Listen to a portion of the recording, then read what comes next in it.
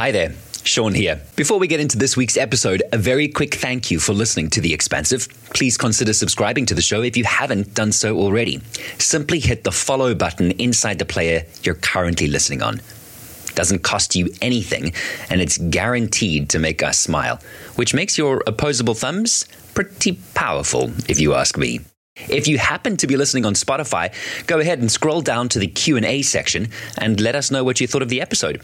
You can also engage with us on LinkedIn, Instagram, and TikTok. Simply search for The Expansive Podcast and follow along. You can also watch this episode on our YouTube channel. All of the links can be found in the show notes. You're about to listen to episode 172 of The Expansive with John Sonnet and Eric Kruger. Okay, gents, take it away.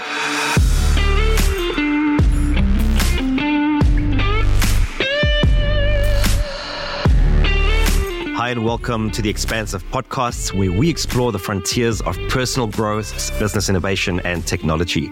We believe that growth and progress comes from expanding our minds, exploring new possibilities, and embracing change.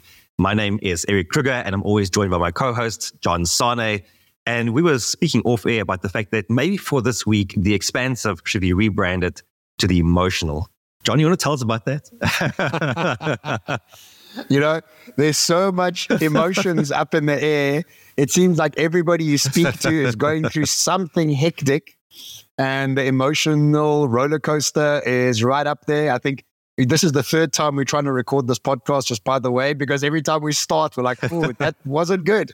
We're a little bit off center. We need to actually re-record. So this is the third time we're attempting to record this podcast because of the emotional podcast that we have part of.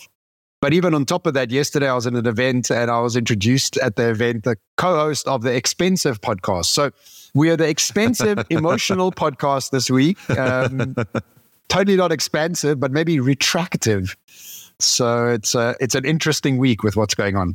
You know, what's funny is that every time we've been trying to record this, we always have a chat before, so we block our time, we have a bit of a chat, we catch up, and then we get into the pod. And usually, obviously, we're focusing on like everything's happening, big movements, gigs, etc.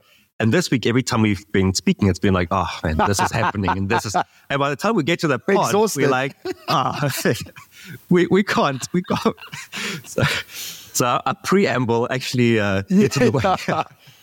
So I think why we're bringing this up is we don't know when you're going to be listening to this pod, but if you're a listener that listens every week. This is the 24th of August, 2023. It's a Thursday. I would imagine you've also had a bit of emotional week. I haven't spoken to anybody who's not having an emotional week. There's lots of movement, structural movement in people's lives, from relationships to businesses to health to just structural things that are happening out there. So buckle up, find some stillness, be patient with the process. And just release and surrender into it, And I had a friend who's moving to Italy that has bought a house in Italy, that has got a child into the schools in Italy. Everything is in line. She's been getting everything sorted. And the Italian embassy is like, we can only get back to you end of October with the visas. But her kid's starting school on the 4th of September. She's in a panic. The house has got structural problems. And she sent me like a 10-minute voice note yesterday. And I said to her, look, we're all going through something, And what happens when you get a spiritual practice of meditation or intention setting, we become entitled to living a life of flow. And I think it's in that entitlement that we let ourselves down, because there is no entitlement or flow to surrender even more. I want to say three things. One is, one of the emotional charges for me in this week is that we dropped Axel off this morning to go for x-rays for his hips because he's been struggling a bit getting up. Axel is one of my pups. So yeah, he's a Malamute, and he's been struggling a bit to get up lately, and we think he just kind of injured one of his hips, but it might also be a dysplasia thing. But anyway, so I had to go drop him off at the vet this morning, and like x-rays for a dog is so traumatic because like you have to drop them off, they get locked in a cage, eventually they get put under, then they do the hip x-rays, and it's not just a straightforward x-ray, they manipulate their hips so they become quite sore. And obviously, like, there's also a bit of trauma because previously he had cancer. That same vet, who was amazing, by the way, ended up removing one of his toes. So like, there's just, every time you go through this, it's like, it's not nice because they don't understand. And like, you try to explain to them as much as you can, but they still don't get why you're leaving them there in this cage. But anyway, so we did that. And then we took Jaeger to the beach because he came with us, and Jaeger's my other pup. And while we were walking there, I was just thinking about that. I love being close to the ocean. It's always a place for me to recharge. And I was just reminded that there are low tides and high tides all the time,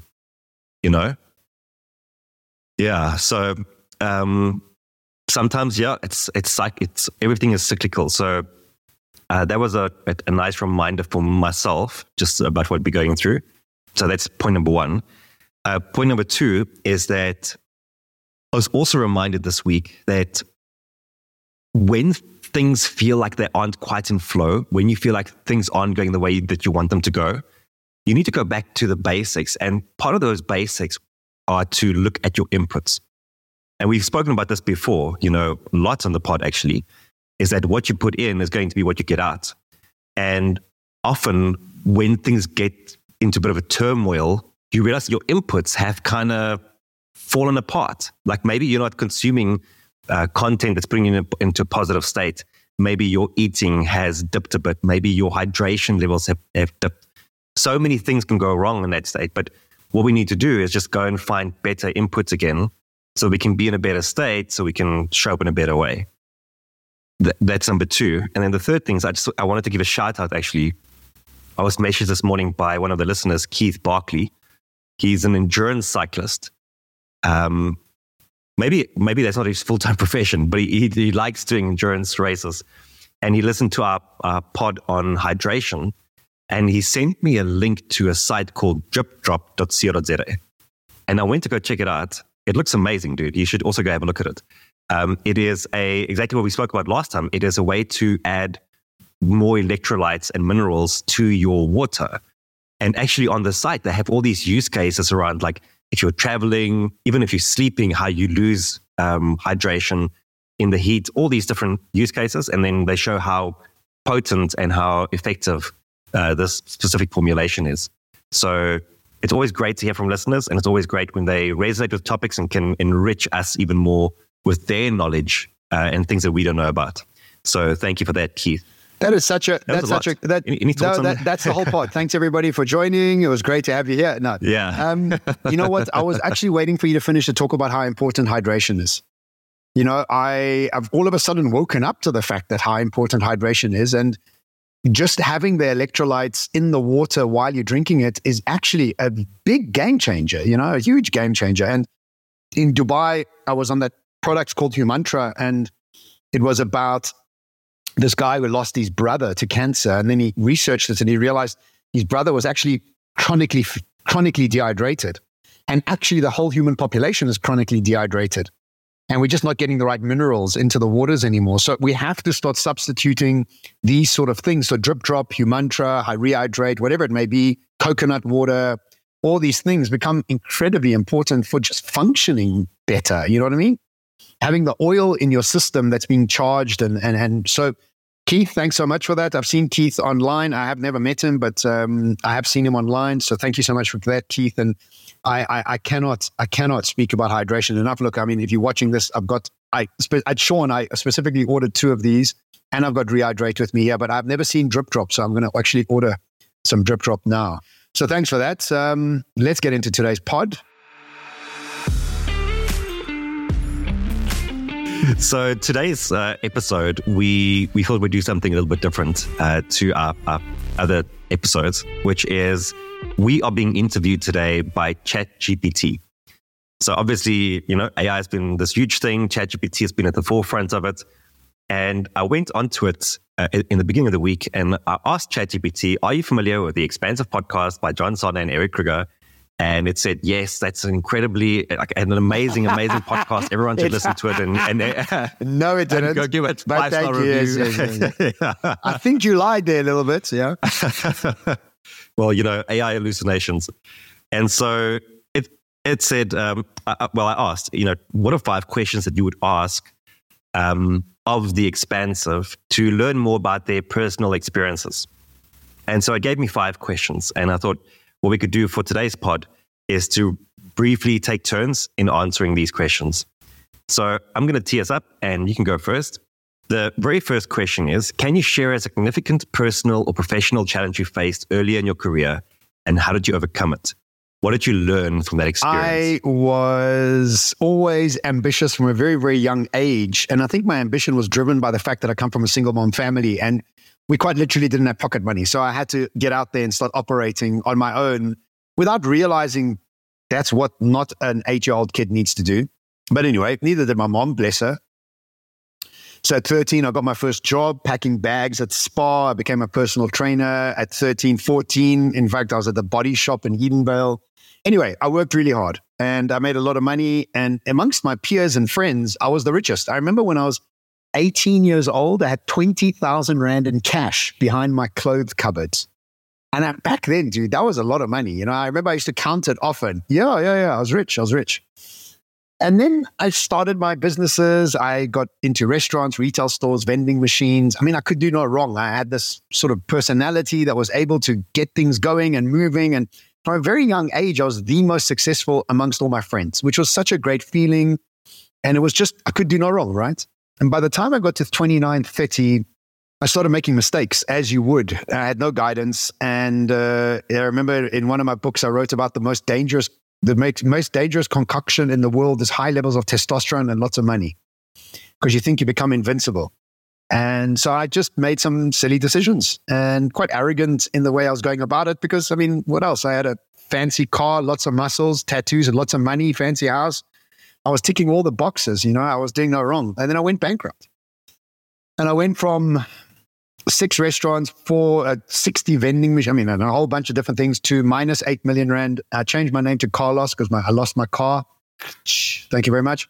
And lost my house. I had to move into my friend's second bedroom. I mean, it was appalling.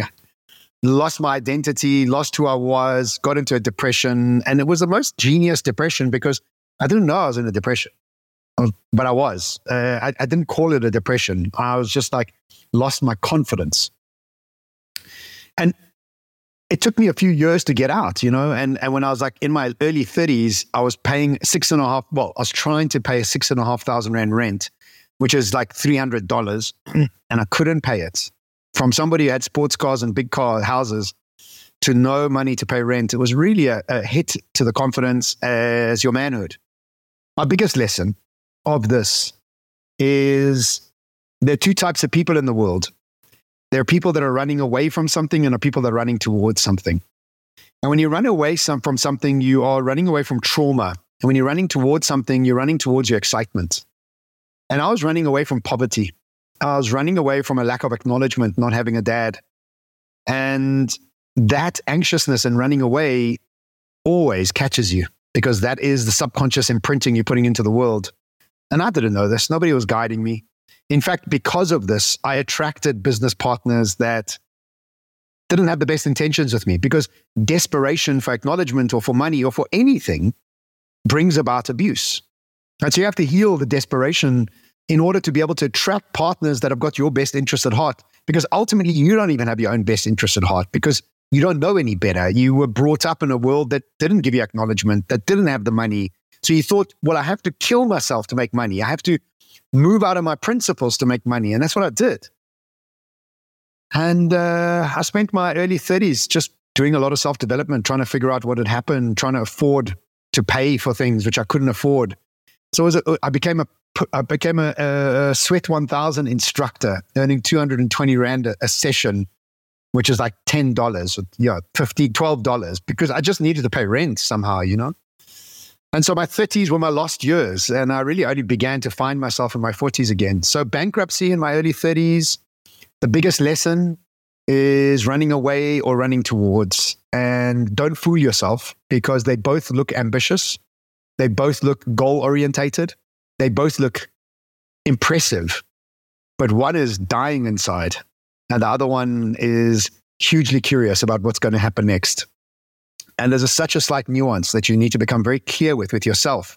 If you're fueled with adrenaline and anxiousness, that is not a good place. Because I even in my talk yesterday, I was saying to them is that The flex of the future is a calm nervous system and a clear mind, a heart that is relaxed. Because what is the point of being in a Porsche and on Prozac?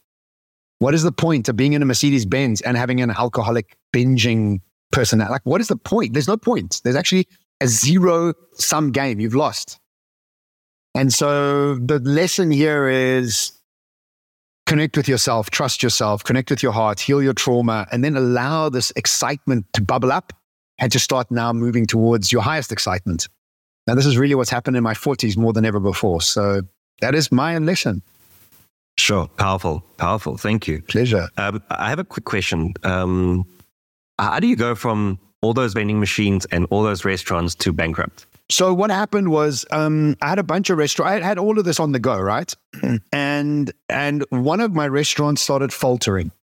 Just the center changed, then this change. I mean, the whole center was going through a change, and they wanted me to do a shift, the store, make it smaller, because they had other plans for the center. So they said to me, okay, that's what we're going to do. So I agreed. We decided but as this is happening, the whole center's in construction. So my turnover is starting to drop, right? So now I'm having to put in cash that I had as backup. And after a few months of putting in cash, it wasn't getting any better. And my cash reserves started running out. And then we decided to close for renovations. And the closure was supposed to be 2 weeks, and it became 8 weeks. Which means that the regulars that I had started finding new restaurants. The center itself wasn't picking up like it was going to. My shop was smaller than ever before. And in this period of about 18 months while this is happening, I went to zero cash because I kept trying to prop this business up. I couldn't sell it while it was going through this, and I was stuck inside a lease that I couldn't get out of. And so when I turned around, I had to sell vending machines. I had to sell everything just to keep myself afloat, because the amount of money, I had quite a lot of cash, but running a bunch of different restaurants and one of them faltering, which means that your focus goes off everything else. You're like, your energy starts dropping, right? And so my energy starts dropping with all my other businesses as well.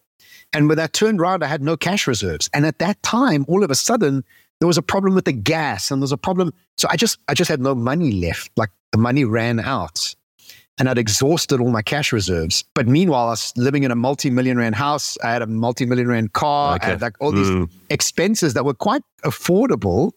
But as it started crumbling around me, they became less and less affordable. But by the time I got to the end of it, I didn't know what else to do. And so sold off all the assets, used that money, and then had to declare bankruptcy. I remember for 6 months before I decided to declare bankruptcy, I didn't sleep. I just couldn't sleep. And so that night that I was speaking to my mom and we decided that I was going to declare bankruptcy was the first night that I actually slept well in 6 months. That's insane. Sure. All right. So to answer the same question on my side, something I've just recently, we've spoken about this not too long ago on the pod, that I've just become so intensely aware of again is how powerful accretion is as a force in our lives. Yes. And there's that quote from Charlie Munger, who's Warren Buffett's business partner, that says the number one rule is never interrupt compounding. Yes. And when I look back at my career, that's something I've done all the time. So my biggest challenge has been I've broken those cycles over and over and over again. When I was when I graduated, I was a physiotherapist. And over the few years that I started working in private, I was starting to build up a really nice practice. At some point I was running a step-down facility. The entire facility was under my care, and my practice was operating in it. I was head of rehab there. There was potential to expand, to build other practices. But obviously, during that time, I also realized that physio wasn't really the thing for me. In fact, I realized that almost immediately after I graduated, and I tried to do different things, but I knew that this wasn't the thing for me. And then as this practice was just building steam, there was one day that I had to decide that I'm going to close it down. I'm going to do something else. Yeah.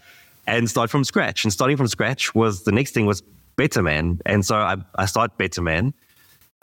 0 subscribers, 0 people listening to the podcast that I had, 0 people looking at the videos. build that up in about a year and a half, 2 years, to 18,000 daily email subscribers, a community that's thriving, events that we are doing with awesome brands like Dunhill and Mont Blanc. I started coaching in it. We have people like, I don't know if I ever told you this, but my sign-off for the daily email was Acta Non Verba, which means actions, not words, which became my first book. I don't know if I ever told you this. Like, the community was so engaged that people got Acta Non Verba tattoos. What? Like, I had a whole I had a whole collection on my phone of people who had sent me Acta Non Verba tattoos as a result of being in the community and reading the mails and like resonating with it so deeply.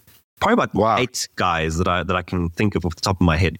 Wow. Yeah, so highly engaged. We did these masterminds. We were going to sell like mugs and merch, and we had met people who do ties. Yeah, like it was, we were building the biggest community for men in the country. Wow. And as that was starting to hit its peak, what did I do?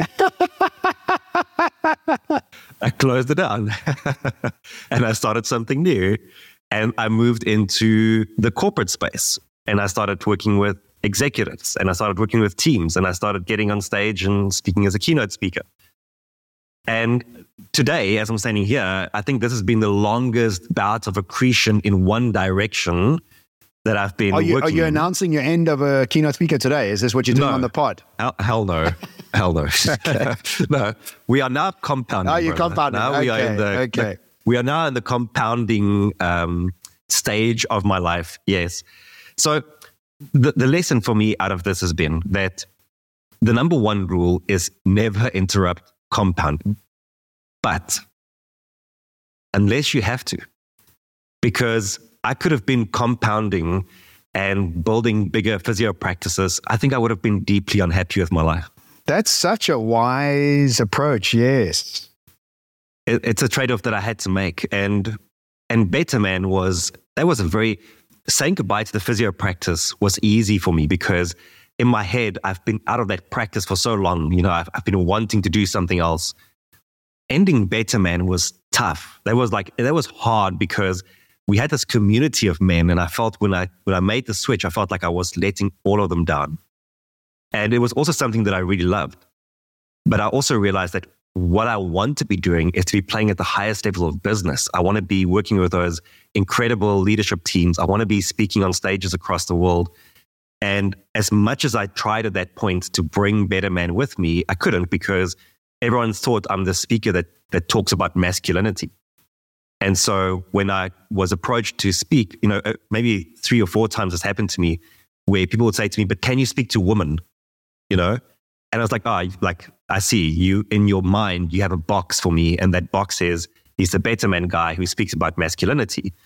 And if I want to break that box, I need to move out of that box completely. And so initially I tried to bring Better Man with me. I tried to rebrand to like Better X, or, like Better X being a placeholder for better leader, better woman, better partner, parent, whatever you want to be. It never worked, because you can't take something that is highly niche and make it more general. And so that was a tough transition. And it's still painful for me today. And I've tried to revive it many times because of a bit of guilt, I think, that I have around it.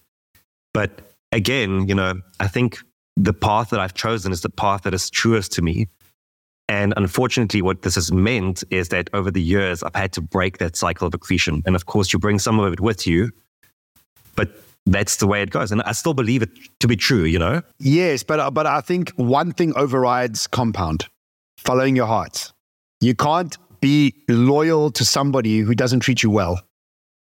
You can't be loyal to a business that you don't love anymore. Compound, schmompound, because that's like whatever.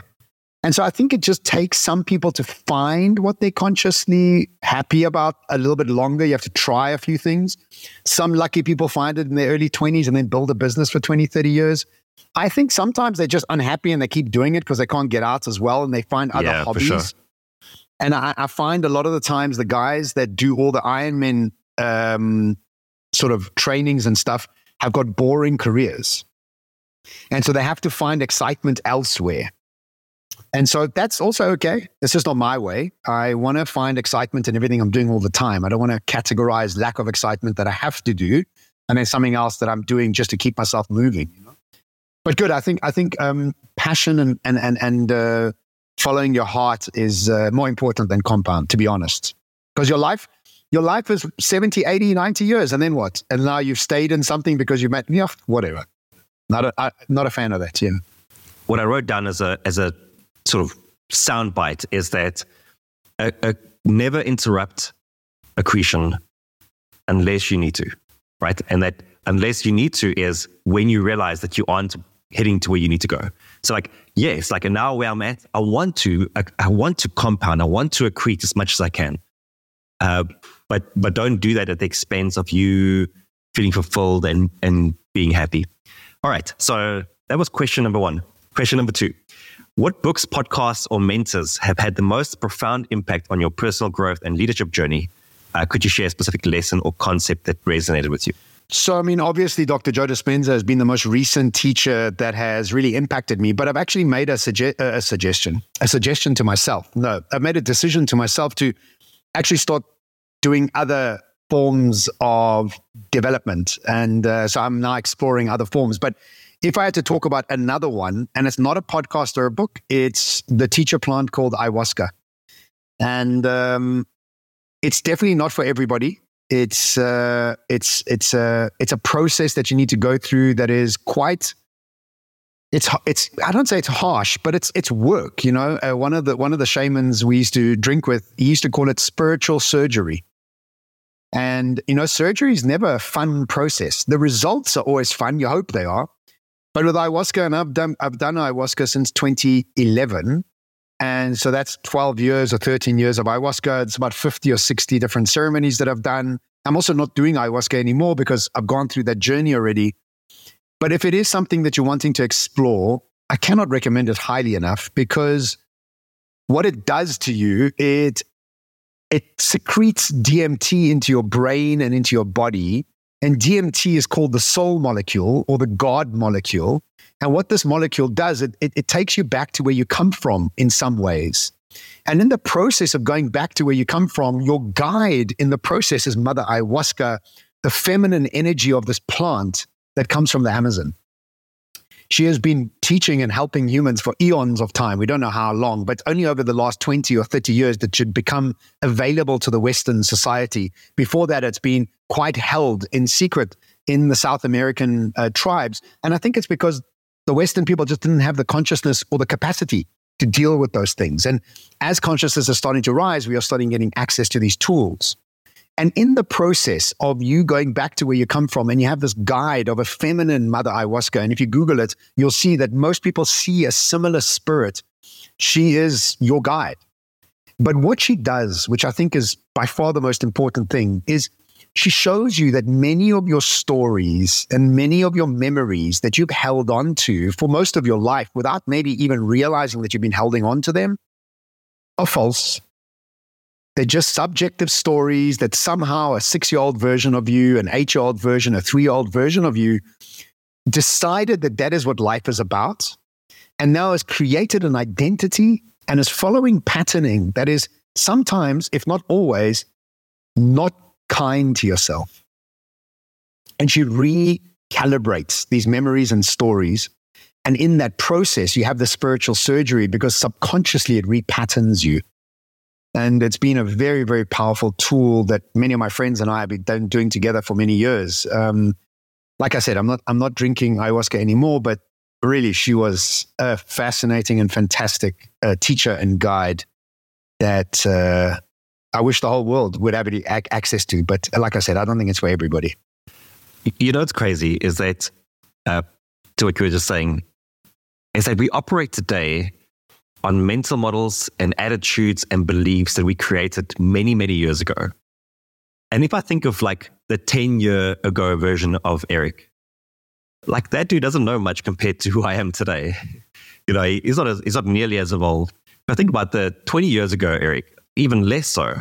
But yet, there are parts of me that still operate on what that guy did and what that guy believed and what that guy experienced and then ingrained.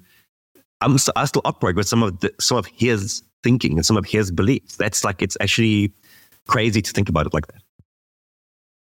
Look, I'm part of a men's circle with a guy called Gareth Pickering, who I've become friends with. South African guy, lives in Guatemala.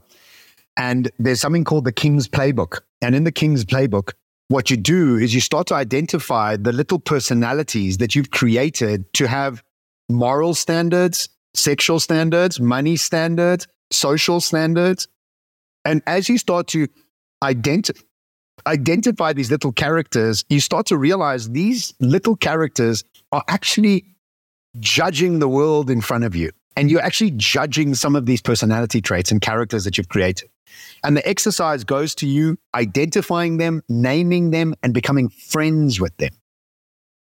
It's been the most amazing exercise. And I've only just started it. And I've already identified 2 personalities. I have little Farzad, which is a young version of me that really just wanted to impress my grandmother, my grandfather, my mother, who were very religious. And I wanted to be the squeaky clean model citizen for them, and an incredibly judging little guy, because anything that doesn't fit into his moral structure of what he was getting credit for from his family doesn't work. And then I've got another character called Juan, who's my lover. And Juan has never really been accepted by me, because I've kind of judged him because he goes against little Farzad. And yesterday I was on the plane, I was doing a meditation, and all of a sudden I met Juan. I didn't even know about Juan. And because I've been doing this work, all of a sudden I met Juan, and I invited Juan to sit with me. And Juan was really surprised. He was like, and his words were, "Are you sure you want me to sit with you?" And I realized that I've made Juan my enemy.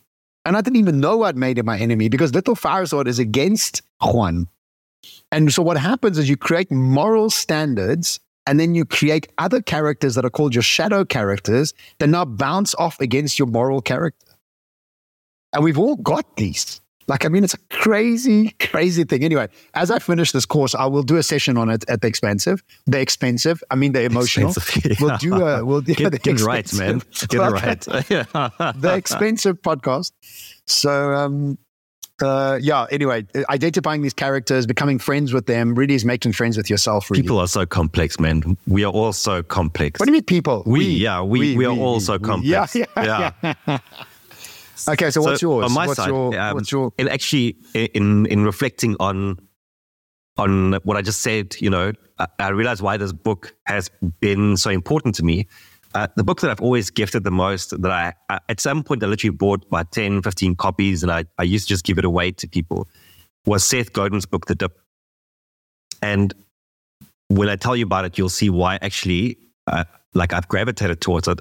So in the book, The Dip, and I like the book so much, when I wrote Dangerous, I modeled it on his book in terms of the sizing of the book, the amount of pages in the book. I literally went and counted how many pages is in this book. And I wanted to model it, because what I love about it is you can read it in one sitting, and then you can go and do stuff with it. And, Seth Godin has such a great way of writing that you are just pulled deeper and deeper into it. And it just feels so effortless to read his stuff. So it's always a book that you can finish in very quick sitting and then just go and do something with it.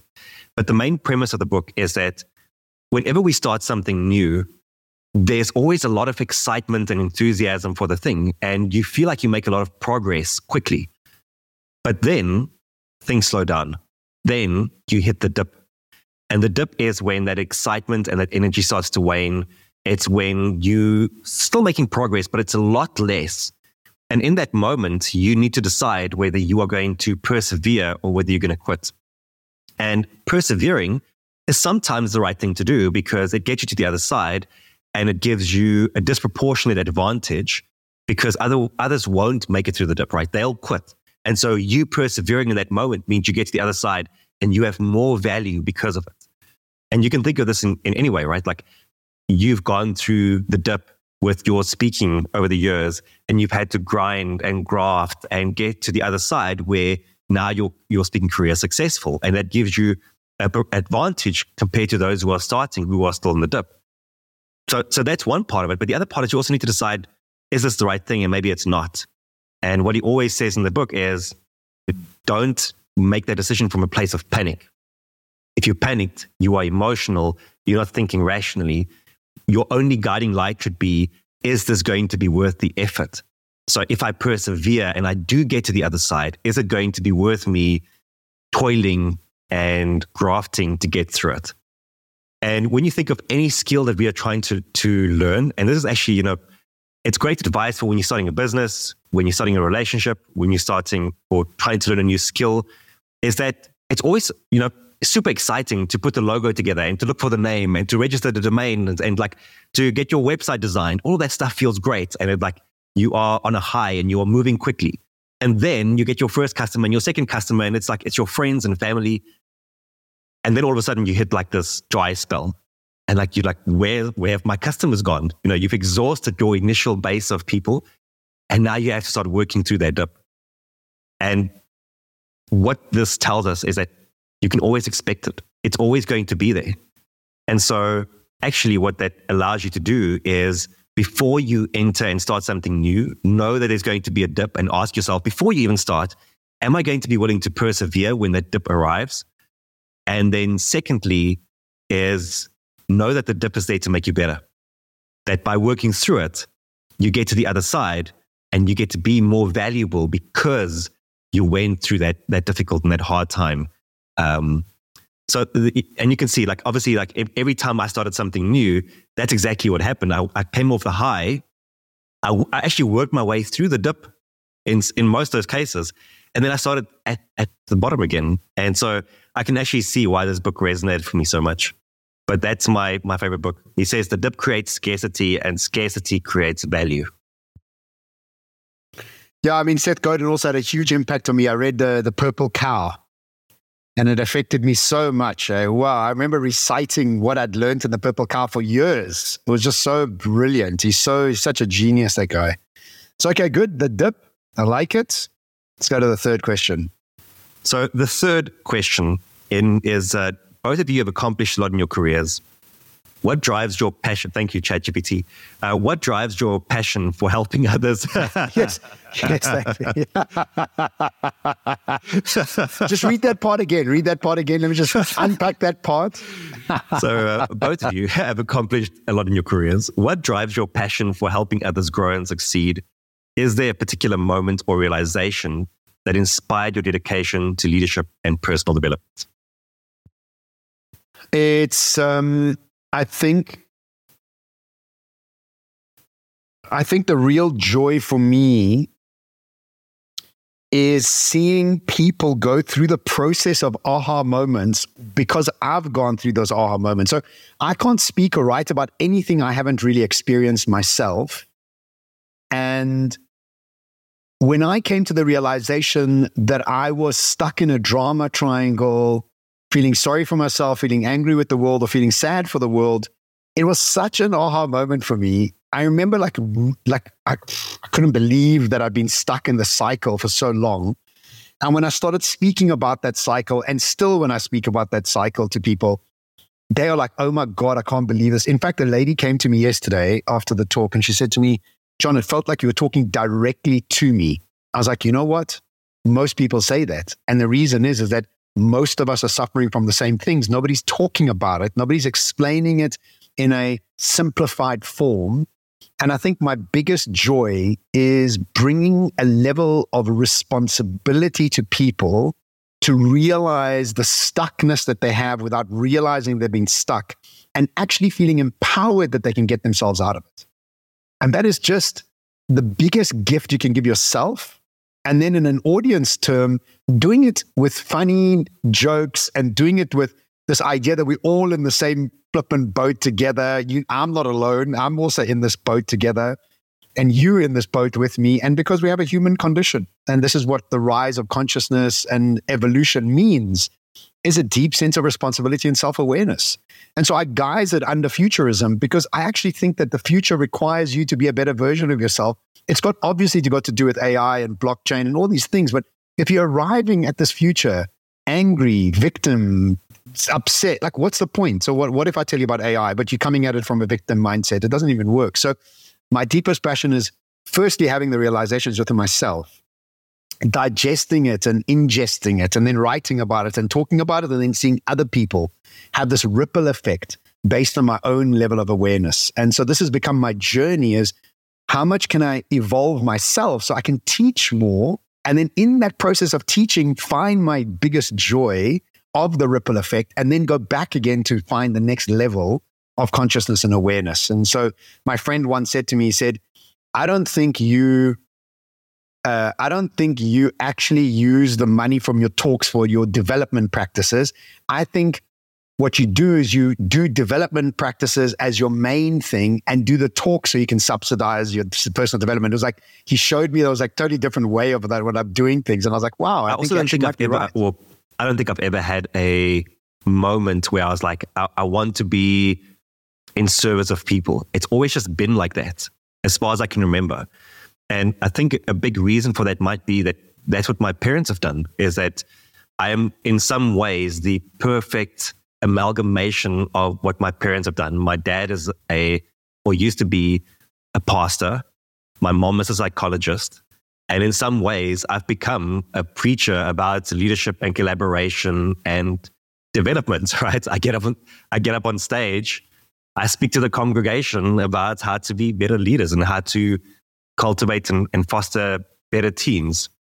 So, and even if you look at the trajectory of my career, physio was helping people physically get from a place to a better place, from injury to health. And actually, in physio, there's a lot of mental support as well. Actually, like when you look at it, it's actually, you have to have both. Better Man was about how do we become better men. And that's where I'm at today as well, is how do we move leaders and teams from where they are to where they could be. So that's always been a part of my DNA. And I don't know if there's ever been a specific catalyst for it. I think maybe it's been modeled for me since I was very young. And that just became my natural stance. I was on a podcast interview, I think yesterday or the day before, and the guy asked me about legacy. And legacy for me is quite a loaded word, because I think it's one of those words that we struggle with a lot, and it becomes like this. It becomes this thing that creates frustration and anxiety for us, because we get so caught up in what legacy am I going to leave. And actually, when I think about it, and this isn't it's not a terrible thing to say, is that I think most people don't leave a legacy. Is that your memory lives on in the people that you were in contact with for one generation, and then it's gone. Then, there's that one thing from that one song that says you die twice, the day that you die and the day that your name is spoken for the last time. And I think for many people, most people, that happens within one generation. So you don't really leave a legacy. You leave like a memory in the lives of the people that you touched. And that's good enough. And I don't think we have to get upset and obsessed about building this big legacy. I think what we can focus on is just bringing our best to the world every single day and making that impact today and changing lives today. And I feel like if I can do that, I'm always in a good space. Look, I think that question is, what is your legacy and what is your purpose? So these broad, flippin' modern questions to ask. I hate them. Yeah. I don't like them either. What's your legacy? I don't know what's my legacy. I'm 48. I've got another 100 years to go. I don't know what the hell my legacy is going to be. What's my purpose? I don't know. Right now, my purpose is telling stories. I love it. Like, I don't know what my next purpose is going to be. So those sort of questions also, like, they're so big and broad and bold. Like, they don't actually mean anything, really, to be honest. So difficult, man. Yeah. And people get caught up and wrapped up, and they spend countless hours trying to answer this, and all it does is create more frustration, and it takes you out of the present. It puts you into some like future that you can't control anyway. And like, if you want to impact that future, rather just be present today and make better choices and decisions today, and that gets you there. Absolutely. I agree with you 100%. This was a great episode of the emotional, the expensive, the expansive. Yeah, I really enjoyed it. Thank you very much. I'm glad that we call each other out on when energy isn't aligned in the pod, which is an important thing to do. So I'm glad we didn't record earlier in the week. We had the opportunity twice to do so. We postponed twice because we knew that we wouldn't bring our best to the pod. And that's what we wanted to do every single time, is that every time we get on here, we want to have fun. We want to be engaging. We want to deliver value. And I feel like we've done that today, and I don't think we would have done it earlier in the week. It would have been a terrible pod. two guys crying on a pod for like 30 minutes. Yeah. Well, trying to keep it together. I was like, no. This is Eric is like. In fact, the first time we tried to do this, halfway through the pod, I was like, Eric, like what? Eric, stop. Let's just do this another time. And you were very gracious. You immediately said, you know what? Thank you. Yes, I'm going to take that. I'm out. Well, thank you so much. Thank you so much, Eric. I'll close us off if you like. Thank you, everybody, for joining us on The Expansive. Our numbers keep growing. We're so grateful that you're sharing this pod with people that you think could benefit from it. We always are looking at ways to bring more expansive personal development as well as business growth. And every week we're looking at new topics to talk about. If there's any topics that you would like us to talk about, please do reach out to us on social media or just email us. Everything's on theexpansive.com website. And we'd love to tap into the topics that you really want to hear about. And as always, we wish you an expansive week ahead, an emotional week ahead, and an expensive week ahead, all of the above. And until next week, ciao for now.